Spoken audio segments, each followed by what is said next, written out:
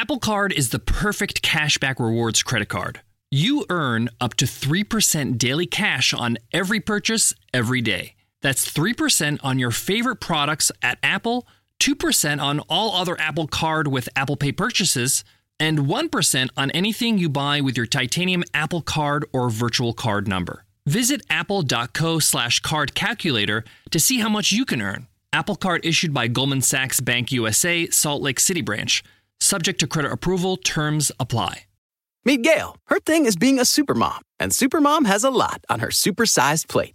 Ain't that the truth? But at Walmart Pharmacy, supermom recently got her whole family updated on all their vaccines. We knocked it out during a grocery run. No appointment. That's next level supermom.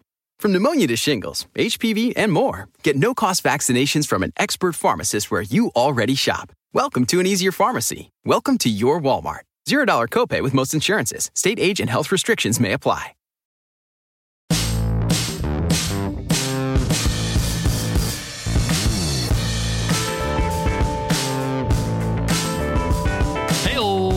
Welcome to the $100 MBA show, where you get better at business every single day with our daily 10-minute business lessons for the real world. I'm your host, your coach, your teacher, Omar Zenhom. I'm also the co-founder of Webinar Ninja, an independent software company I started with my co-founder back in 2014. And today's episode is a special episode, an extended interview with Nathan Barry, the founder of ConvertKit. Nathan and I are old friends that came up together in business, starting and growing in our entrepreneurial journey at the same time. I was lucky enough to sit down with Nathan to learn how he grew one of the most popular email marketing softwares out there. Totally bootstrapped. No funding, no investors, nothing. ConvertKit does well over $34 million in annual revenue and has become one of the shining examples of how you can self-fund a successful software company. But he started at zero and, in fact, struggled at first. I sat down with Nathan to find out how he got out of the trough of sorrow, not getting enough traction at the start. Got some insights on how he makes his decisions and how he balances this huge business with his family life, personal life, and ambitions. This one's special. You're going to want to stick around. Let's get into it. Let's get down to business.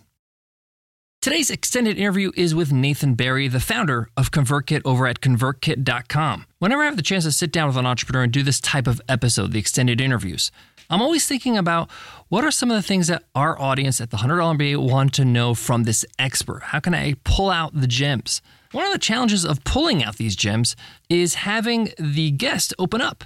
But that was a piece of cake with Nathan Barry for two reasons. Number one, we're old friends. We've known each other for over a decade. We've supported each other's businesses for a very long time.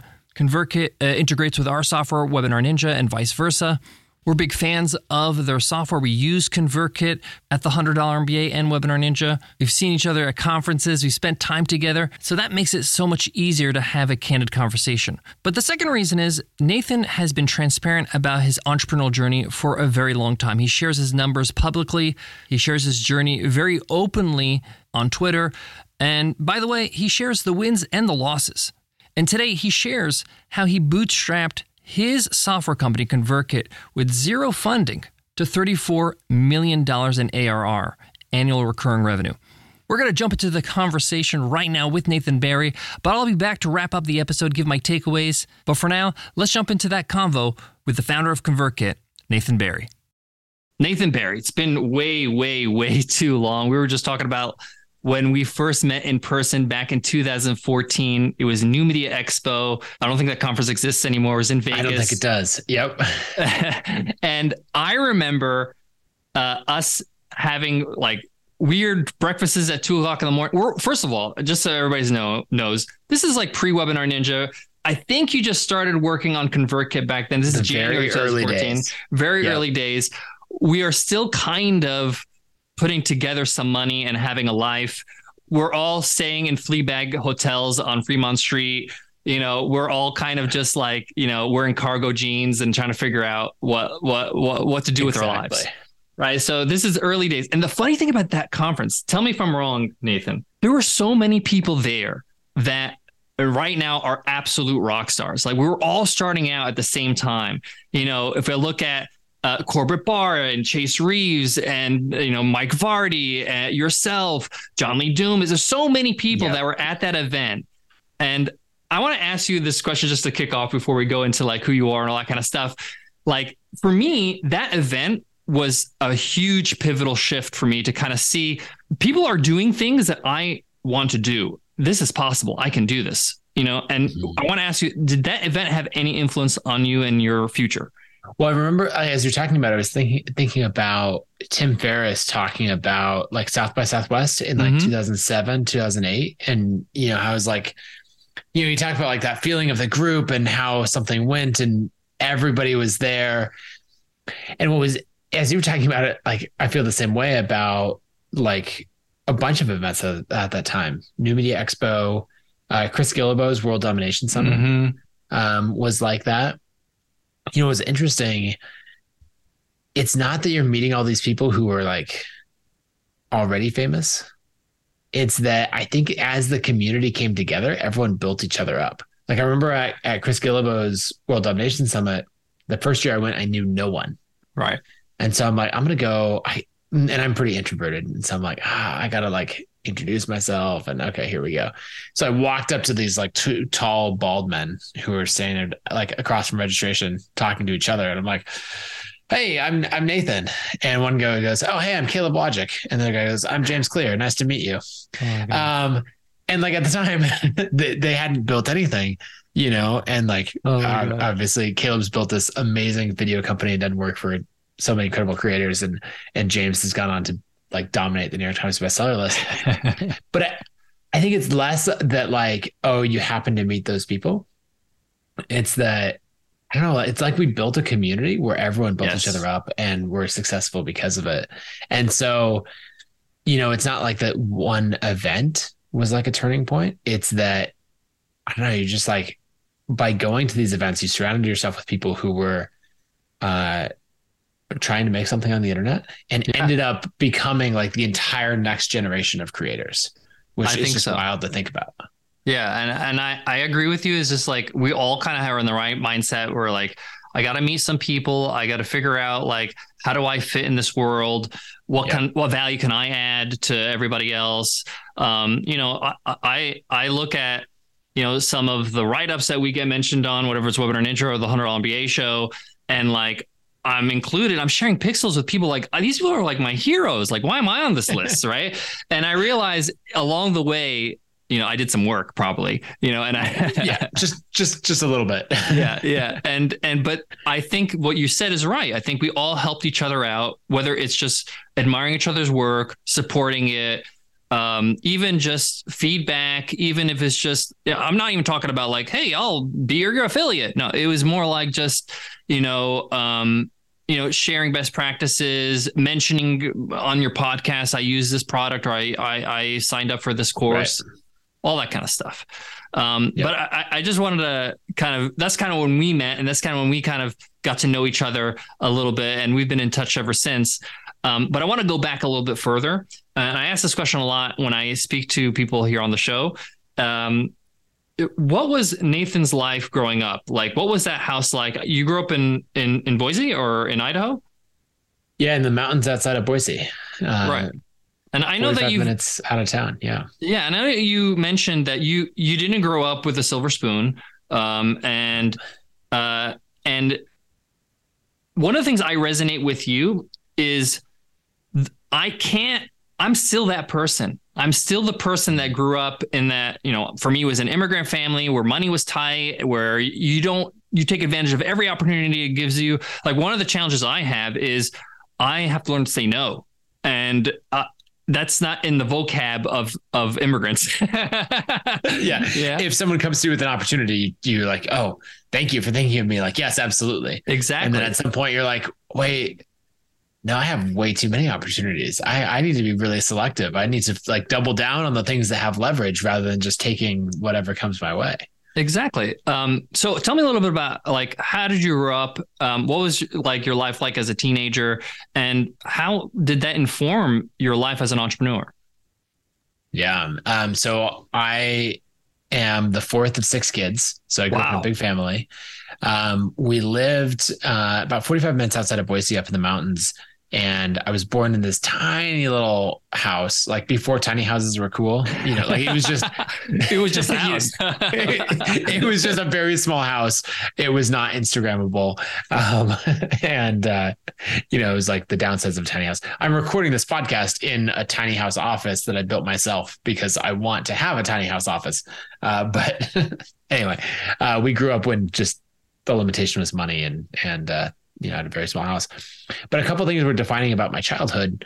One is that my dad, when I was born, my parents bought the land that they wanted to build, our family home on. And then my dad built that home himself. So I grew up in this environment, like this construction zone where things are always in progress. A week after I was born, my dad poured the foundation for the house. A year later, we moved in because he's working on this like with his job and working on the side and all of that. When we moved in, there was, it didn't yet have running water. Like it had walls up, and from the outside it looked done in that it was weather tight, but it didn't have insulation. It didn't have, power running water. Like the power was an extension cord running in, and I have a bunch of photos of it. My parents said I used to go around with a measuring, like as a 2-year-old with a measuring tape and say, like, hold it up to things and say feet and half, and like, or like pound nails into the floor or things like that, which was fine because the floor was plywood. eBay Motors is here for the ride. Remember when you first saw the potential, and then through some elbow grease, fresh installs, and a whole lot of love, you transformed 100,000 miles and a body full of rust into a drive that's all your own. With over 122 million parts for your number one ride or die, you can make sure your ride stays running smoothly. Brake kits, LED headlights, exhaust kits, turbochargers, bumpers, whatever your baby needs, eBay Motors has it. And with eBay Guaranteed Fit, it's guaranteed to fit your ride the first time, every time, or your money back. Plus, at these prices, you're burning rubber, not cash. Keep your ride or die alive at ebaymotors.com. Eligible items only. Exclusions apply. So one thing on that, like I always got to watch my parents work with their hands and like continually make life better. And like it took me a long time to notice that like things were really scarce. The other thing is that we were homeschooled. And so that ended up becoming really important later on when a couple things, like the pace of learning is something I care about a lot. And I remember a time being 12 years old, probably 11, and it's snowing outside. It's just like the most beautiful snowflakes you could imagine, and like the snow is building up and you're just like, oh, fresh snow, sledding. Like I want to be out there, not in here with my algebra, or I don't know if I was doing algebra at 11, but like, and my mom just said, school doesn't have to take a certain amount of time. Like it's a certain amount of work. Right. And you don't have to be here for 4 hours. You can like finish your math lessons, finish these other 2 things and like go play. And that was a huge thing for me because I was like, oh, this is within my control. And I've always been someone where when you put it within my control, like I'm going to make it happen. And so that, I think like you've never probably never seen another like that motivated of a 11-year-old before of like, let me get all of this done, and an hour later, like a whole day's worth of school is done and I'm out there sledding, like having the time of my life. So that was one example. Another one is, I had older siblings and I always try to keep up with them. And so a lot of my friends were older than me. And that just didn't really matter. Like my siblings were, and their friends were super inclusive with me. And so I was like 13 hanging out with a bunch of like 16 and 17 year olds. And then there was a moment where I realized like, wait, they're all finishing up high school and they're going to go to college. And this age gap that didn't seem to matter, like is about to really matter. Right. And so I went to my parents and said like what can I do about this? And also is high school, like, is it 4 years or is it a set amount of work?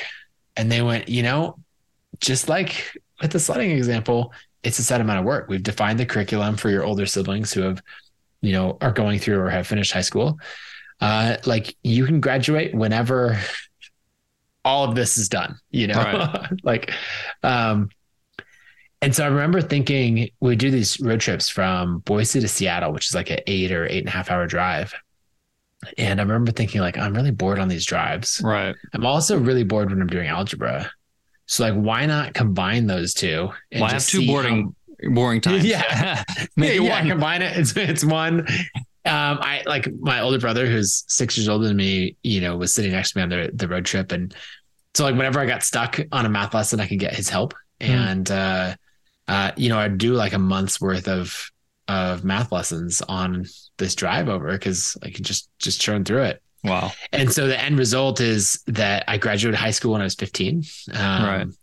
And went off to college. I spent 2 years, first in art and graphic design and then marketing. I learned to code during that time. And then I was there to learn how to make money. And so I started getting web design clients. And when I got my first $10,000 web design gig to build this like software app, I decided to drop out. I was like, I'm here to learn how to make money. I made money. I have checked that box. Like I'm out. So I ended up dropping out of college at 17 with half a degree. So that was kind of like the defining elements of I just always, I don't know, colored outside the lines or like whatever constraints people put on me. I'm like, okay, but what if it was different? And I very thankfully had parents who always showed off that creator mindset and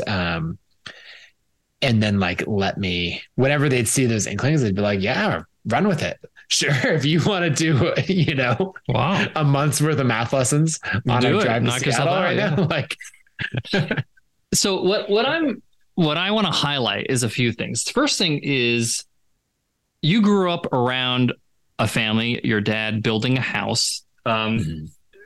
He was a creator. He created this house, right? Yep. But the one thing is that you learned that if you want to create anything, it takes time, right? It's going to take a bit of sacrifice and work, and it's not going to be perfect. It's going to be, half finished for most of the time. And that is really a business, like that's a business right there. I just described a business. Most of us don't have the beautiful house in our head or beautiful business in our head ever. Like it just never gets there. You're just constantly trying to make the business run and get better and improve. And some people understand this because they have these references like you growing up, and some of them don't, and they struggle and they think that what's wrong with me? I'm a loser. Like, no, you're not a loser. It's just how it is. Right. The other thing I want to highlight is, my sister, she has 3 kids. 2 of them went to traditional schools, public schools, and the other child, my niece, she was homeschooled. And homeschooled children, in my opinion, are far more autonomous. They question things a lot more.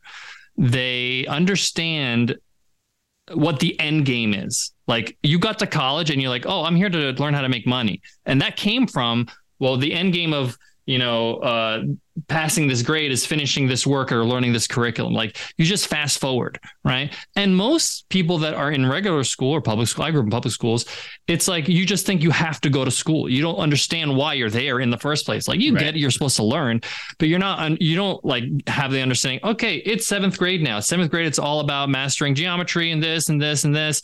You have passed 7th grade once you know this stuff. No, we thought you passed 7th grade when it's June, right?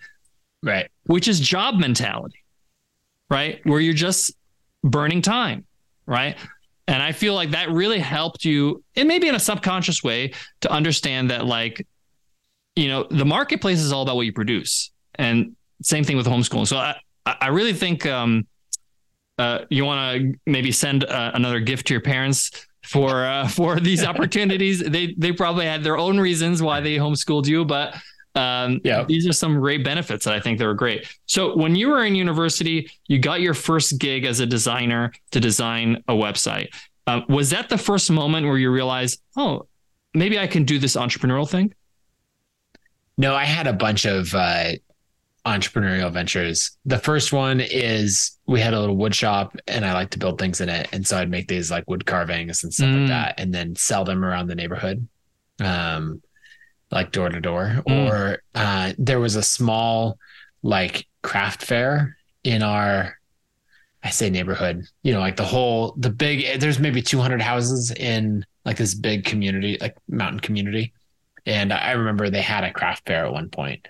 And so I had a little booth there, and then I do some other bigger things in Boise and all of that.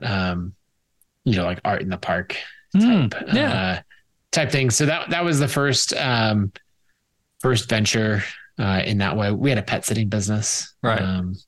Like, hey, for $10 a day, well, you're gone. It's a steal. I thought it was amazing money. Like I thought we were printing. I couldn't believe that someone was going to go on vacation for, a week and pay us like $100 or more to like come feed their cats. I thought that was amazing. Yeah.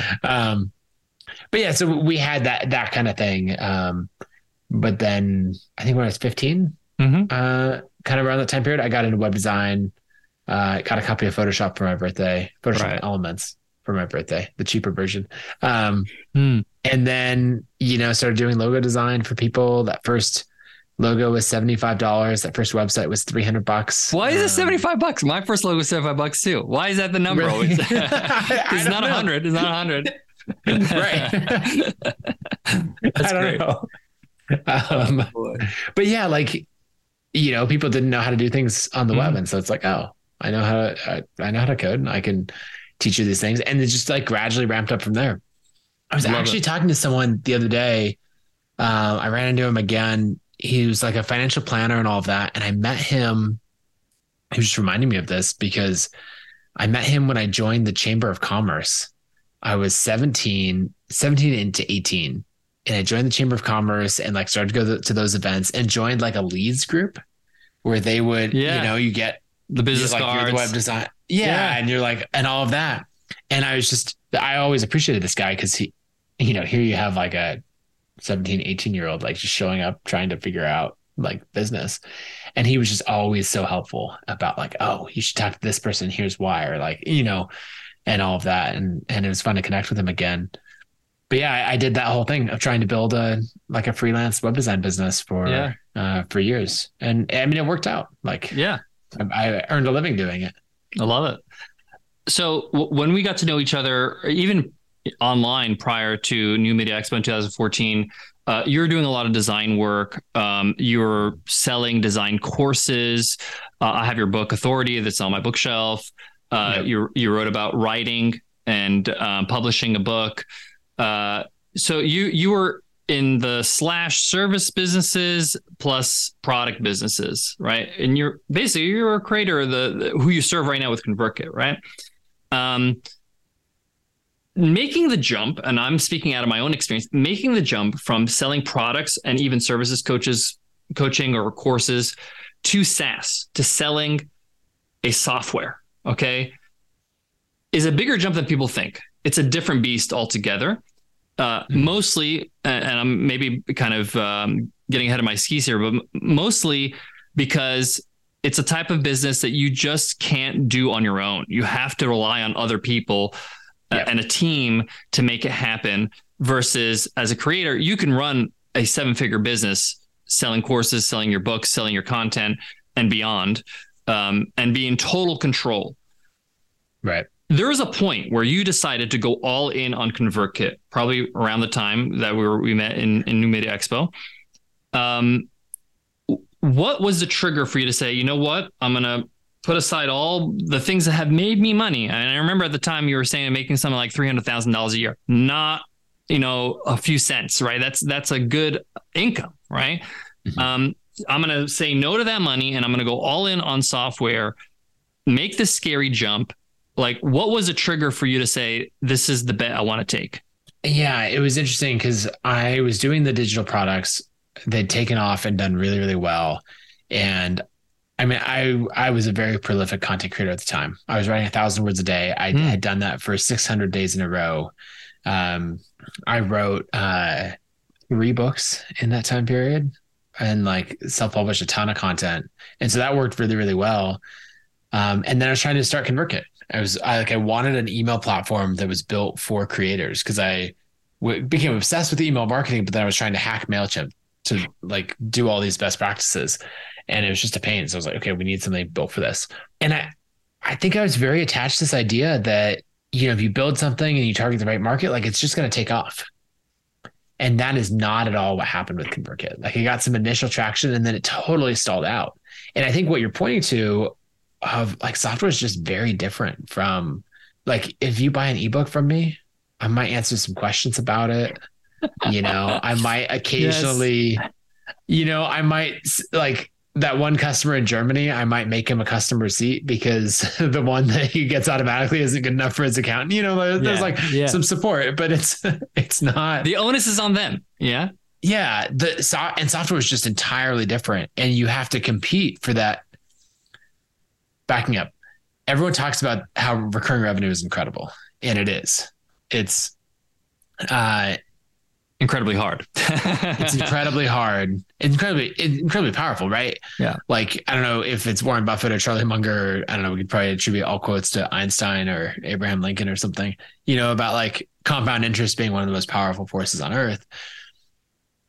Recurring revenue, like, is an amplifier on all of your efforts. And so it's so powerful what it does.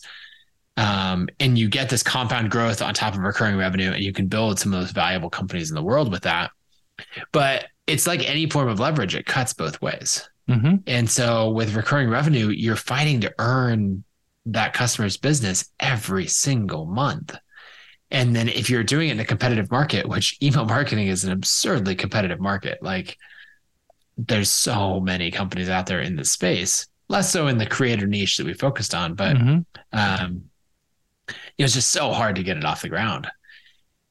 And so what happened is I ended up finding myself in this place where I built a company to $2,000 a month in recurring revenue, burned through the money that I was planning to spend on it. And then like it gradually declined from there. And being at about $1,300 a month in revenue is no longer covering its server costs. And I had a friend of mine named Heaton Shaw, who actually just kind of pulled me aside and said, like, look, man, this isn't working. You've been successful with the ebooks. There's other things that you can do. Like, stop trying to like grind it out on this. Try something different. And I remember being really discouraged by that. And because like, that's not something you say to a friend.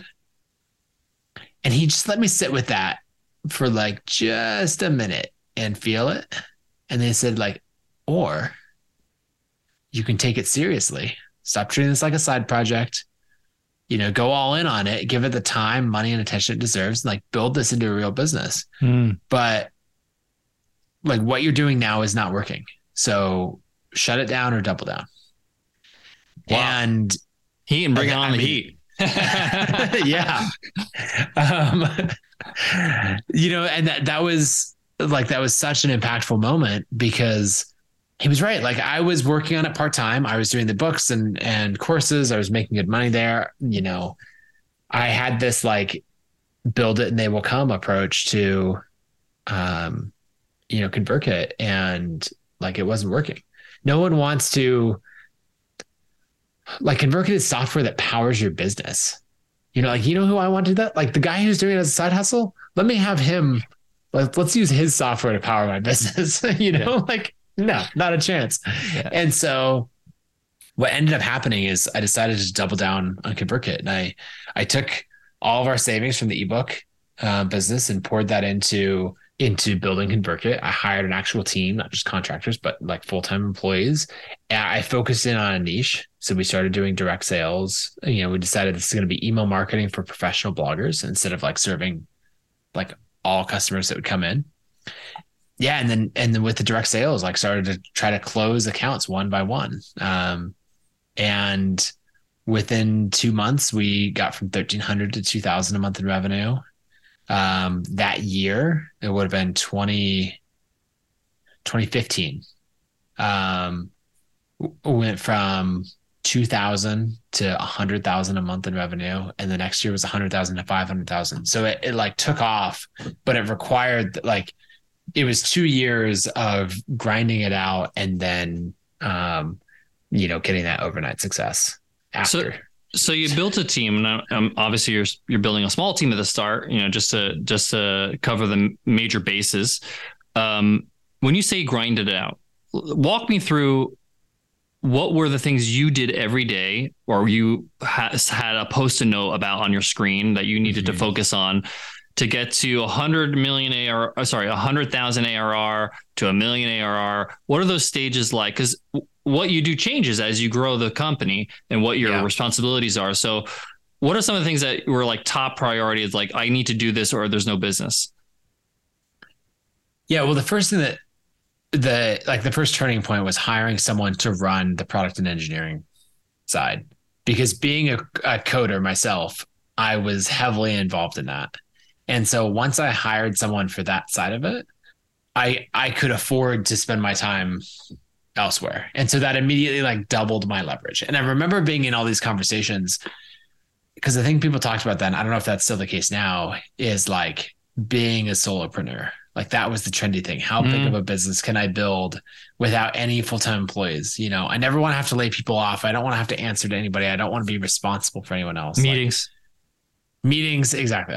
Screw meetings, Yeah. And so it was this big leap where I was like, I'm building with contractors, I don't need any of that. And the thing that unlocked all of this is basically cloning myself and hiring someone actually who's better at product and engineering than I was. And then, so like that was absolutely crucial. And then the second thing from there was pivoting from trying to make sales through content. Like I wanted to only sell through like scalable ways. And I was used to content marketing, right? Like, let me talk about something on a podcast. Let me write a blog post, I don't do one-to-one sales. I want to sell in bulk, but like, if you don't have momentum, it is not a good way to sell. And so I ended up switching and saying the whole approach was one-to-one sales. Like, how do I get on a call with people, find out what's frustrating them about email, see if we can solve it with ConvertKit, and then do the migration for them for free. And so it ended up being this work that was like $3 an hour, $5 an hour. Like I distinctly remember having two large monitors in front of me, putting Netflix on one of them, and then opening up people's accounts, like a new customer's account, and like copying and pasting from MailChimp to ConvertKit. Like, they'd have a 30 email automation. We'd switch it all over, and then they'd be paying us $50 a month. And like the payback period on that was so long, or the hourly rate or whatever. But I realized that every account that we got made the next one just the tiniest bit easier. Okay. Right. Because people would be like, I heard that this person's using ConvertKit, or like you started to build momentum. And so everyone was talking about like, only grow in a scalable way. And, later I ended up hearing like Paul Graham talk about do things that don't scale. And that put it in, I was living it out before he wrote that essay, but like that phrased it in a way. Wow. Because the other thing is, all these things that don't scale, you can take and make them scalable. Whether it's through, if I'm doing a one-to-one demo, right? That's not scalable, right? That is using my time. But, a year later, I was teaching a workshop, a webinar to 100 people, right? I'm getting, I don't know if it's quite 100 times the leverage because it's not quite as personalized, but pretty close, and you've nailed everything. Now the demo perfectly because you've done it so many times one-on-one. You're better as a presenter, all that stuff. Yeah, you know what the hot spots are. Like these little lines, right? Like I was at a food blogging conference just this last week. We had a booth there and we're talking to a bunch of creators. And just as you test these things, right? I had this line where I talked about like, I don't have time to run, everything. Like time is the most limiting thing that I have in my business and life. I'm running a full-time business. I've got the side hustle as a creator. I've got 3 kids, I like all of this. And so then I talk about like, I really rely on automations. Right. And you could see someone's eyes light up when I was basically describing their life. They're like, I don't have time either. And I could have led in with like, here's why automations are important, but yes.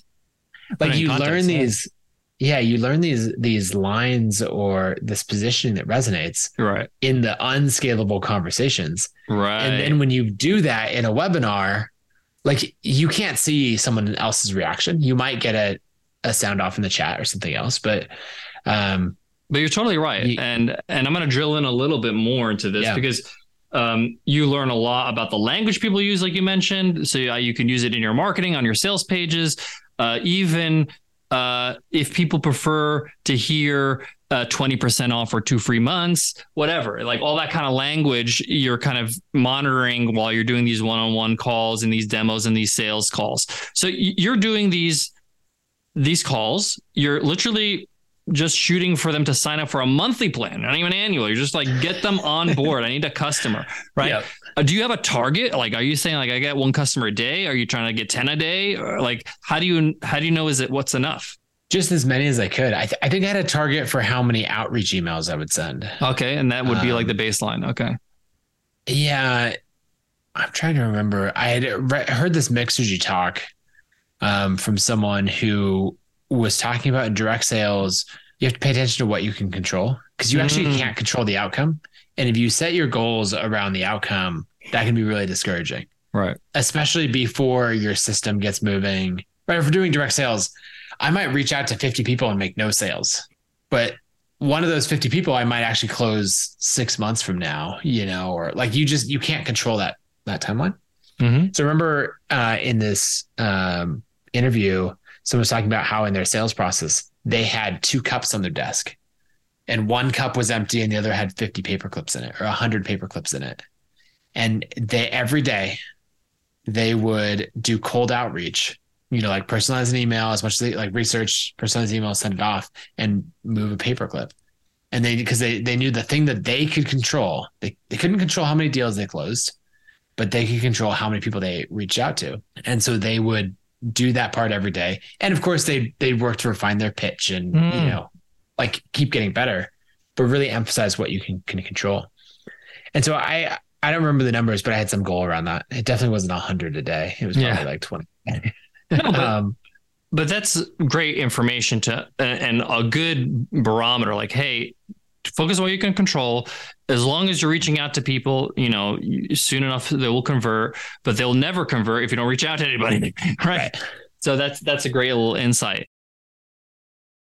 ConvertKit is, in my opinion, probably one of the best SaaS success stories I've seen in the market period, just because of the way you built it, the steady growth you've had. From my understanding, it's been self-funded, correct? Yep. Right. 100%. It's been self-funded from day one. You are now doing something close to 34. You publish your numbers publicly on Barometrics, 34 million ARR for a self-funded software company, which is really unheard of. Like no one ever sees a company other than Basecamp when they started, when the computer was invented, right? Like no one ever hears about this because most companies get funding, they get investors, they go VC route, or they exit way before they get to this point. Was this always your goal, or were you trying to say, hey, I'm going to get to a point and I'm going to sell it, or I have other ambitions, I want to take this company to a certain point?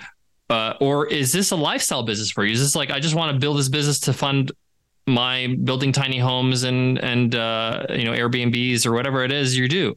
So like, I want to understand, like, did you have a vision for this and what is it now? Right. Yeah.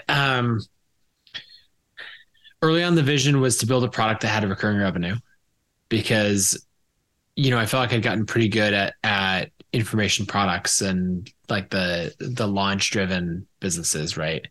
But you'd see a business, right? You might do a product launch and make 25,000 or 50,000 in a month and then 5,000 the next month. And it has amazing leverage, but like I didn't want to hire employees based off of a peak month and then be worried if the next launch doesn't go well. I thought if I could get to $20,000 a month in recurring revenue, that would be incredible. Now, actually, the first goal was legitimately $5,000 a month in recurring revenue because my wife and I were talking about opening a coffee shop at the time. And I thought that the best thing to open a coffee shop because I knew it was a terrible business, would be if our living expenses were totally covered. And so living in Boise, Idaho in 2013, if we had $5,000 a month in recurring revenue, like we'd be fine, you know? So that's specifically why that was the first goal. But then as it got bigger, it was like, okay, can we get this to 20,000, maybe 30,000? I remember hearing about someone who's had a SaaS business. Actually Amy Hoy, who is doing a business with 50,000 a month in recurring revenue. And I was just like, I remember that. That is so much money. And she always talked about how it came from a whole range of customers, right? I know. And so I could buy a Mercedes every single month. Yeah. Like all of these things. I mean, because the other thing with recurring revenue is it's replenishing every month, right? Like you don't start at zero on March 1st. And so that's amazing. So I had those targets and it gradually got bigger. I was just looking, I gave taught a workshop a little earlier today. And so I was going through like a bunch of old decks and stuff, other workshops that I taught. And I found one where I was talking about ConvertKit and I hit $5 million a year in revenue. It was just interesting because like ConvertKit's 7 times bigger than that now, basically. And I was like, I didn't feel like that long ago that I taught that workshop, but apparently it was a while ago. Mm-hmm. Around that point, I realized that we were building something that could be way bigger. And that's when we started to establish like a mission for the company beyond, I don't know, build something sustainable. And we ended up making the mission for the company just saying we exist to help creators earn a living. And there's actually a little plaque. That's what that little plaque behind me says. And the reason for that, like I grew up in an environment, you know, we talked about a lot of the great things about it, but a lot of downsides is that money was super scarce. Like I watched my parents fight about money. Like they ended up, you know, they're causing a huge amount of conflict, making a lot of us kids feel like a burden on them for what we cost. And I've been there. Yeah. I think you know that world very well. Yeah. And like, there's a point where as an entrepreneur, like that you and I have both learned where making money is a skill. And you just want to like preach that from the rooftops. Like, did you know this is not just chance and luck? Like you can learn a set of skills and you can build an audience, and then that audience can make you more money than as a doctor or whatever else. And so probably about that point when we were doing 5 million a year for ConvertKit, I realized that I was going to hit every one of my financial goals. Like we were set basically forever. And so then it was saying, okay, what do I want to do with this company? And so that's when we established the mission of we exist to help creators earn a living. And we're going to build the tools and training to bring these skills of making money on the online with an audience to as many people as possible, so that like they don't have money be this point of conflict between them and their spouse. Right. Their kids mission. Don't grow up like in that environment of stress and everything else. Yeah. No, there's plenty of other things. But you're totally right. But you know, I grew up where I would never ask my parents for money because I knew there was pressure. I would never ask for lunch money when I didn't want to make lunch or whatever. It was the first day of school. I say to a lot of people like, hey, it's not that I just, you know, it's all about money, but you know, money will not solve all your problems, but will solve all your money problems. Right. Which is a lot of your problems. If you think about it, like a lot of people are not healthy because they can't afford a trainer. You know, a lot of people are not, you know, satisfied with, you know, their environment. They want to leave the city they live in, but the cost of living is more expensive in the big cities, whatever it is. But so your mission to help people alleviate themselves from this burden of financial stress, which is one of the worst stresses in the world, because we've all experienced it at some level. Yep. I want to say all, but I know you and I have growing up, or even in our businesses, sometimes be like, am I going to be able to, especially in those early days in ConvertKit, pay my server costs? Am I able to do all this stuff? You know, and that's like the worst stress in the world. So I think it's one of the best gifts you can give the world is to give them the tools to never have to worry about that stress, which is huge. Yeah, it's absolutely. Yeah, and so that's what we've been building. And we also just changed our ambition, right, for the company. because I realized like, wait, if we can build this to 5 million a year in revenue and we believe in our product, then let's build it bigger. And so that's when I set a goal of building it to 100 million a year in revenue. Yeah. Not because like, oh, I'm going to achieve self-actualization when like it tips over, from 99 to 100 or something. You never know, Nathan. That's true. It could absolutely happen. But basically thinking like, if we really believe in our product and what we're offering, then like, absolutely. And let's find out what we're capable of. Right. Because I don't know, I'm the kind of person that, if you have a goal, I don't know, like I've been working on getting better at running, and so like if you can run a 5K at 7-minute miles, I'm like, yeah, can I beat that? Can I do 650? Can I, like any of those things? Right. And so it's the same thing of like, look, other people can build businesses this big. Why not me? And so that's been the ambition. And now what we're building is trying to make a platform that's uniquely great at helping creators earn a living. And so like all the ways possible, we built like the ability to sell digital products. Yep. We've built integrations with absolutely everyone possible. All of that of like, how can we make it so that we have the best place on the internet for you to earn a living as a creator? And that's basically the North Star now. Love it. Absolutely love it. I'm going to ask you a very earnest question. How much of the journey has been pushing the boulder up the hill, and how much of the journey has been pushing it down a hill? Like at some point, did you feel like, okay, this is actually not as hard as it used to be, and now it's getting easier and easier to hit my goals? Or has it been hard the whole way or easy the whole way?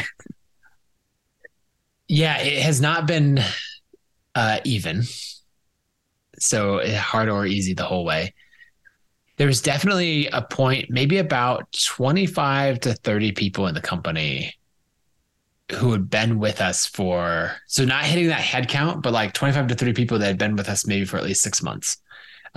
So people had a little bit of tenure with us, where most problems that came up, there was someone else who was the front line for it. Like I stopped bringing my laptop everywhere I went because, there were 3 other engineers who were more qualified to bring the app back up or make sure that something bad didn't happen than I was, right? Like that was a very important moment. And for us, it happened about that. We scaled very quickly from 15 to 30 people. So it was somewhere in there that happened. Actually, from 3 to 30 people was like a 9-month ramp up. I guess probably a year. So that made a big difference. The other thing, company growth, people think of it as being like linear or exponential, like a hockey stick. I actually think that most companies, if you really looked closely, they're all S curves. Mm-hmm.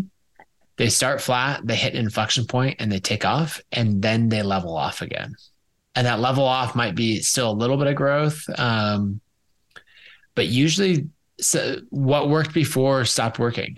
Yeah. Or I actually think what a lot of companies do is they find something that works and it takes off. And in their excitement to find the next thing that works, they stop doing the thing that was currently working. Yeah, foot off the gas. I may or may not be guilty of that one. But so if you look at like this collection of stacked S curves, then as you're figuring out how to get through this, the flat spot and into the next inflection point, like a lot of those things are really hard, or you have to invent something new.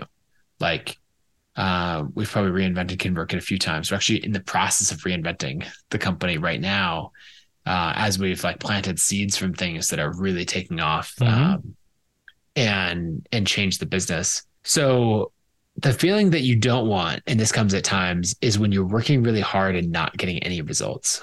Yep. And I've definitely had seasons of that. Right now, we're in a season of working really hard and getting great results. And I guess maybe the ultimate goal is to not have to work that hard and get great results. And that can happen too. And I think there's also a stage in the company that I'm at that I'm trying to navigate of really separating myself from the business so that people can make, more and more decisions without me.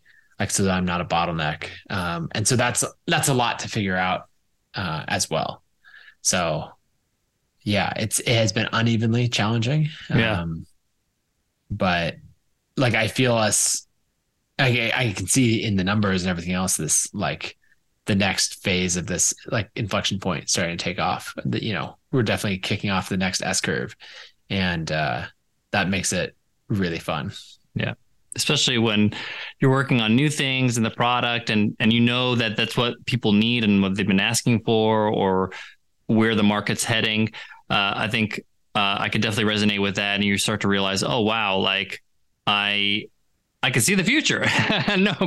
But also I've known these people for so long, the people I'm serving, I understand where their needs are. And it's just a matter of how quickly I can offer that. One of the things I want to say to you, Nathan, because I would say I'm a latecomer to ConvertKit. We joined ConvertKit Webinar Ninja 4 years ago. The $100 MBA, we just joined maybe a year ago, moved our list over there.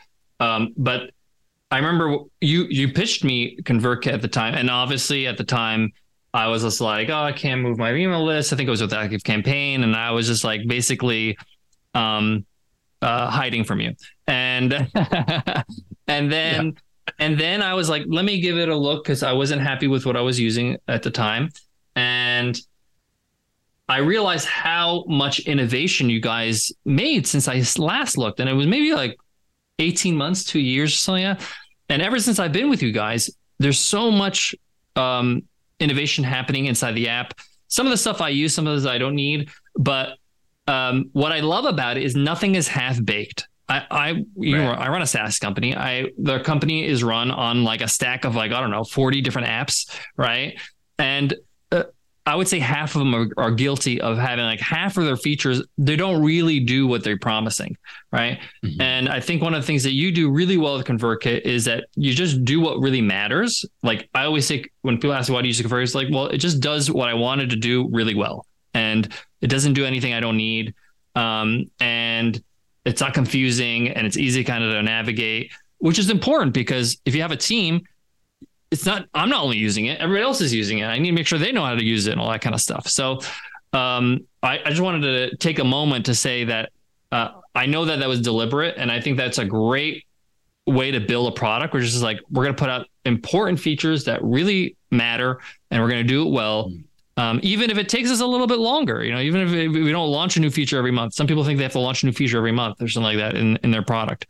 But just to piggyback off that comment, I want to ask you, like, as your team grows and your velocity can go faster, are you conscious of the fact that, hey, I don't want to push out too many things that are maybe not as polished as it used to be?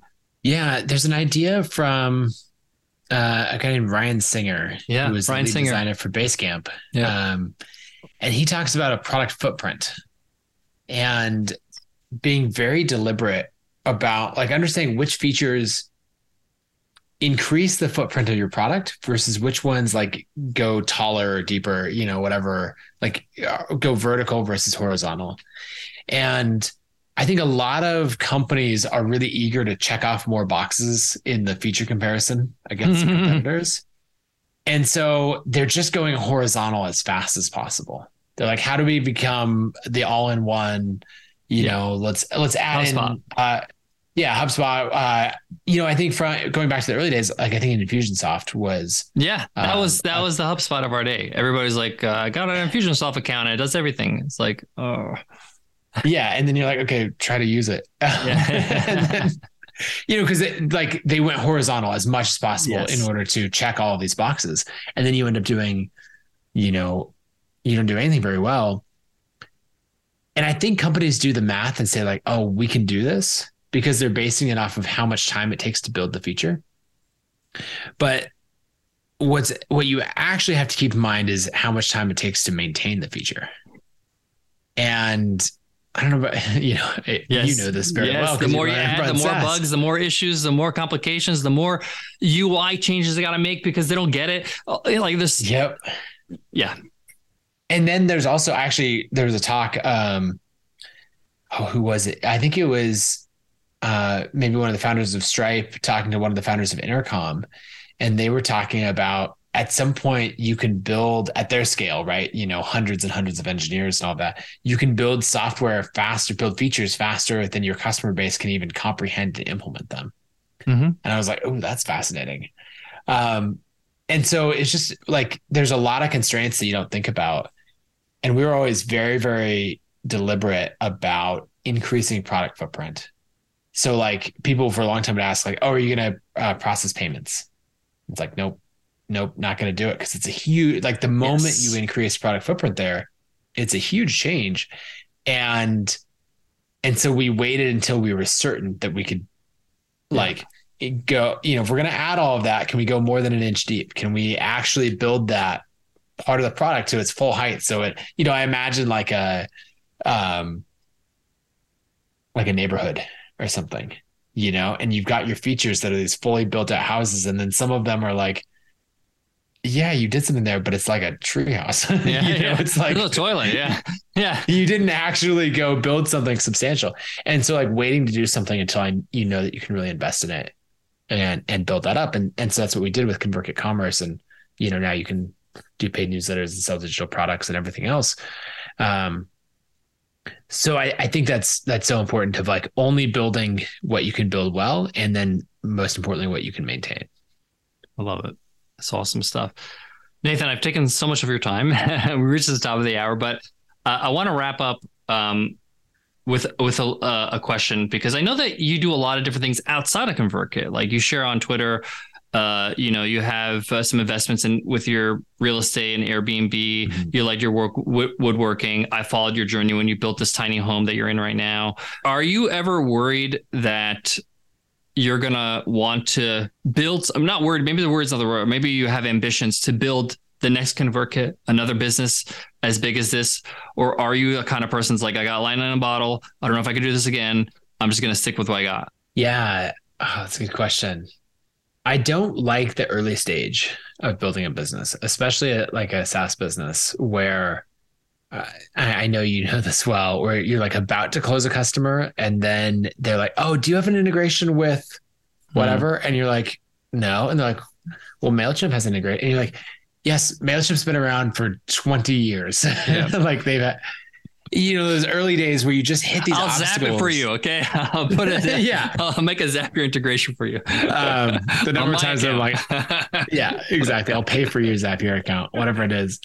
That early momentum is really hard. And yes. I really like the scale that we have now of like, if we build something, then like 45,000 people can use it right away. And that's amazing. Dan Martell has a new book that just came out called Buy Back Your Time. It's really good. But he talks about how the biggest risk to your business is not competitors. It's not that your product goes stale or any of these things. It's that you lose interest or burn out as a founder. And so I think a lot about what are the things that keep me excited and keep me interested as a founder. My friend Sean Blanc has this saying. He says, if you work with your mind, you should rest with your hands. And so there's a lot of that you see me doing. I live on a farm. We have 9 acres. We have chickens and pigs and goats, and I have a wood shop. And, I'm really doing things like if I have an idea or something separate from ConvertKit, I'll play with that. Because I think it helps to give me a break and some space from like grinding it out in my core business the whole time. Mm-hmm. And I used to feel guilty about that because like I have really big ambitions for ConvertKit and I'm trying to scale this as much as possible. And I have this 70-person team that I'm like, everybody's working super hard and I want to be right there at the front, and everything else. And I think when Dan phrased it this way of like, look, you burning out or you losing interest is the single biggest risk to these people losing the job they love or this product that, like you deciding to sell it off and then some PE firm being like, oh, I think we'll take a different direction or whatever. And customers losing something they care about. That just made me think like, okay, I've got to be really deliberate about protecting my energy and excitement and motivation. And so that both means taking some time away from the business. And then also like making time to pursue the things inside of ConvertKit that I find are like really exciting. And so I'll do things like I'll hire a couple people and carve out an idea and, that I just want to know, can it work? So I think that's a lot of what we're doing. Like inside of ConvertKit, we've got two different businesses or two different, I don't know if they're features or businesses or what. One is a sponsorship network. Yeah. And so we're toying with this idea, and we actually just passed $1 million in sponsorships that we've sold for creators. It goes back to like paying creators. Like, can we spin that up? And so we got a team, we're trying it out. It's still early. But you see all the signs of it working, and we're looking for what are the ways where this community of creators on ConvertKit can benefit each other. Mm-hmm. So we can sell sponsorships across like 15 or 20 creators with much more easily than they could sell a single sponsorship by themselves. Right. And then the other thing that we're launching is something that we call the Creator Network, creatornetwork.com. And that is a way for creators to recommend each other. Like going back to the experience that, you and I had at in Las Vegas, at those early conferences, right? Like that early network matters so much. So much. And so like, how can we productize that? How can we build it into the feature set so that when someone joins my list, I'm like, recommending like, I don't know. I think about like Justin Jackson, who was in the community early on, right? Like if we're talking about these, we're building newsletters on similar topics. That's the wrong answer, Nathan. You recommend me. Okay. Justin can find his own subscribers. No, just kidding. Poor Justin. That's exactly. But like that whole, like if we can partner together and grow faster, yes, that's what I'm excited about. I love it. Basically about how can we build network effects into this business and help creators grow. I want to share something. I hope you're okay with this, but yeah, I want to share something that for our listeners, Nathan runs a $34 million SaaS business. When he launched this idea for the creator sponsorship network, okay, he did not say, I'm going to dump $50 million or whatever, or that's a bad number, but like, let's say I'm going to dump $500,000, build an interface, make sure it works, make sure that the network is like all automated, I actually reach out because I'm a big believer in sponsoring newsletters. That's how we grow the show. We sponsor all these different creators that you have in the network. And I reached out to your team, and I saw what you did. Basically, you just like, it was over email. The guy's like, hey, get on a call. Tell us about what you're trying to sponsor. What kind of creators you're looking for. They emailed me back a bunch of sponsors that would be, or a bunch of creators that I could sponsor. These are the creators, and this is what they're all about. And this is their open rates. And I was just like, I'm doing this over email. I'm like, this guy knows how to MVP, right? Yeah. Because a lot of us, we think, oh, no one's going to buy something like that. No, at the end of the day, if it fulfills my needs, if I get the right sponsors, I get good value. If I get the right creators that I could sponsor, and I get, the conversions I'm looking for to grow my show, I'm happy. It doesn't matter if there's a UI. In fact, it's more white glove. I get to have a conversation with somebody on this team. I get to learn about the creators. I get to understand what are my chances of them opening the emails.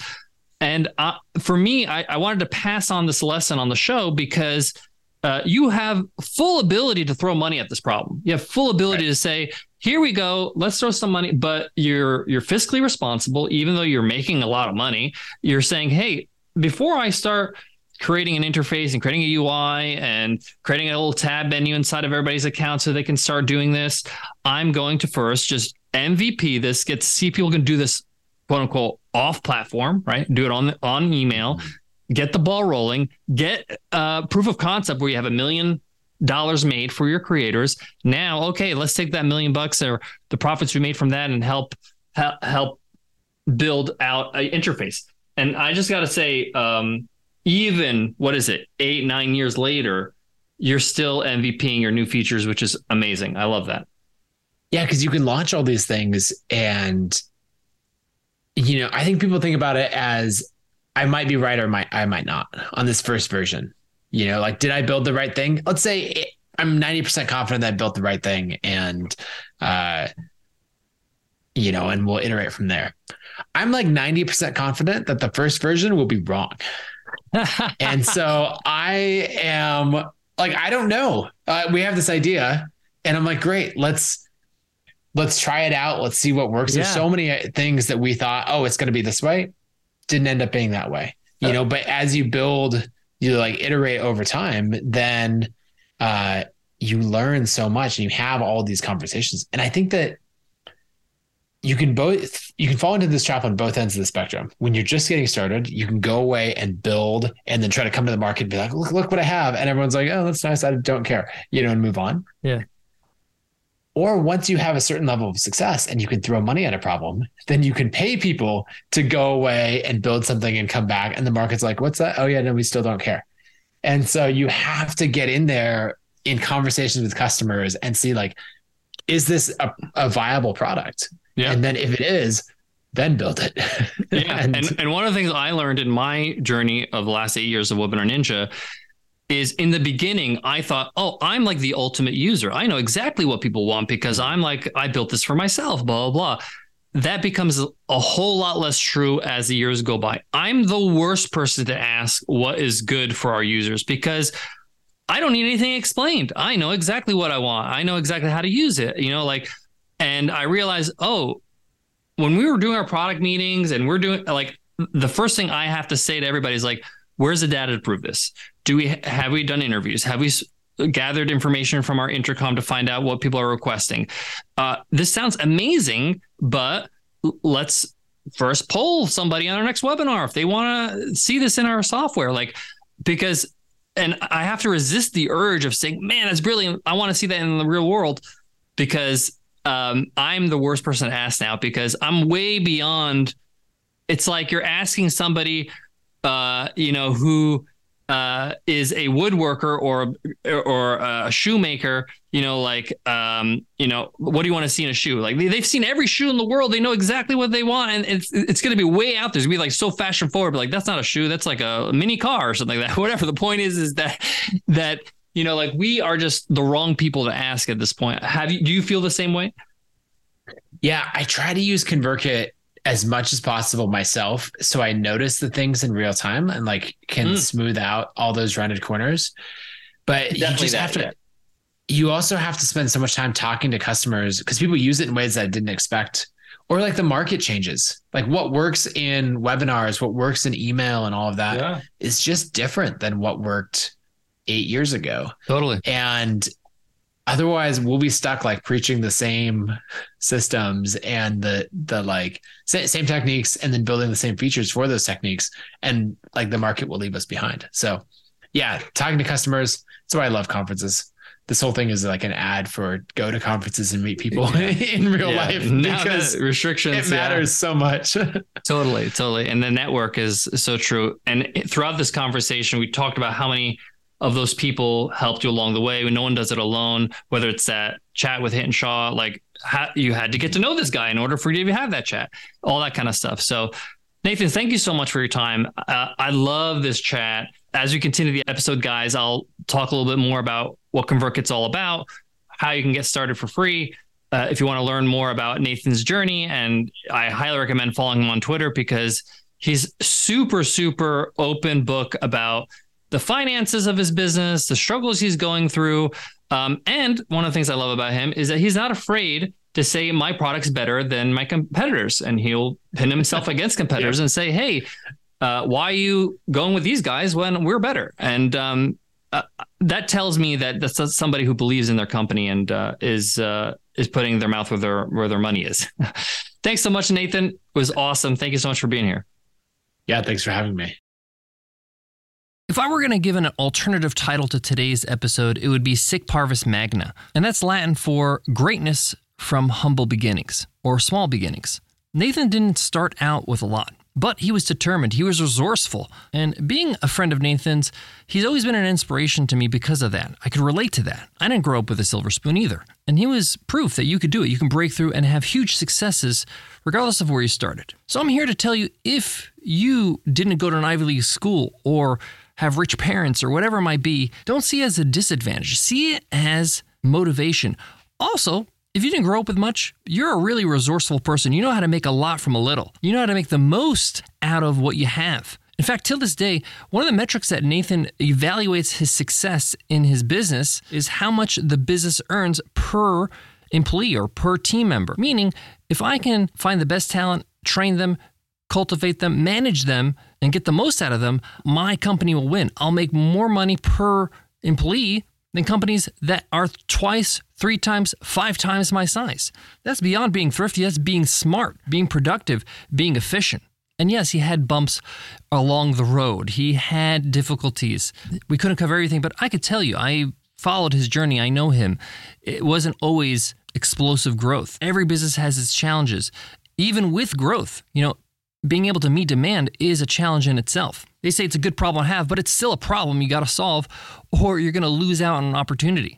But one of my favorite takeaways from the conversation is he understands he has to balance his role in the company, in serving the company, leading, staying interested, staying active, while also serving his own needs, his own life, his own family, his own ambitions. Because when you suffer, when you're not doing well inside, when you're not feeling your best self, if you're not enjoying your life, you best believe that's going to affect the business. It's going to affect what you're doing, affect your team. A few times in my career, I learned that the hard way. But this was a great reminder to take care of yourself along the journey. You can't be a sacrificial lamb. You got to make sure that you feed the business, feed yourself, feed the people around you. When I talk about feed, I don't talk about money and food. I'm talking about even just energy, positivity, happiness, being delighted with what you do. Be mindful of this because it could cost your business. Thanks so much for listening to the $100 MBA Show. I hope you loved today's episode. Go ahead and share it if you did. Go over onto your favorite social platform and send them over to 100mba.net. Let them know that you just listened to the Nathan Barry episode and tell them what you think. Before I go, I want to leave you with this. No one builds a business alone. Not only does it take a team, it takes a network, right? You heard Nathan and I chat about that conference we went to and how all the people that were at that conference, we still support each other. We helped each other. We were each other's biggest fans. But we also helped each other out when we had difficulties or challenges. I mean, even recently, a few months ago, I had a big question when it came to email. I reached out to Nathan. He basically gave me his team at my disposal. So he was just like, here's my team. Here are the people that work on my team. They can help you out directly and advise you how to move forward. I was so grateful, but also conscious of the fact that that's years in the making, building that relationship and taking the time to really value these relationships. And that's just one, right? That's just one situation, one person. Over the last 20 years, I've built countless relationships, not thinking, I can cash in this relationship on a rainy day, but knowing that the journey is just better with other people. It's easier. It's more fun. It's a delightful experience when you're doing it with others. Thanks so much for listening, and I'll check you in tomorrow's episode. I'll see you then. Take care.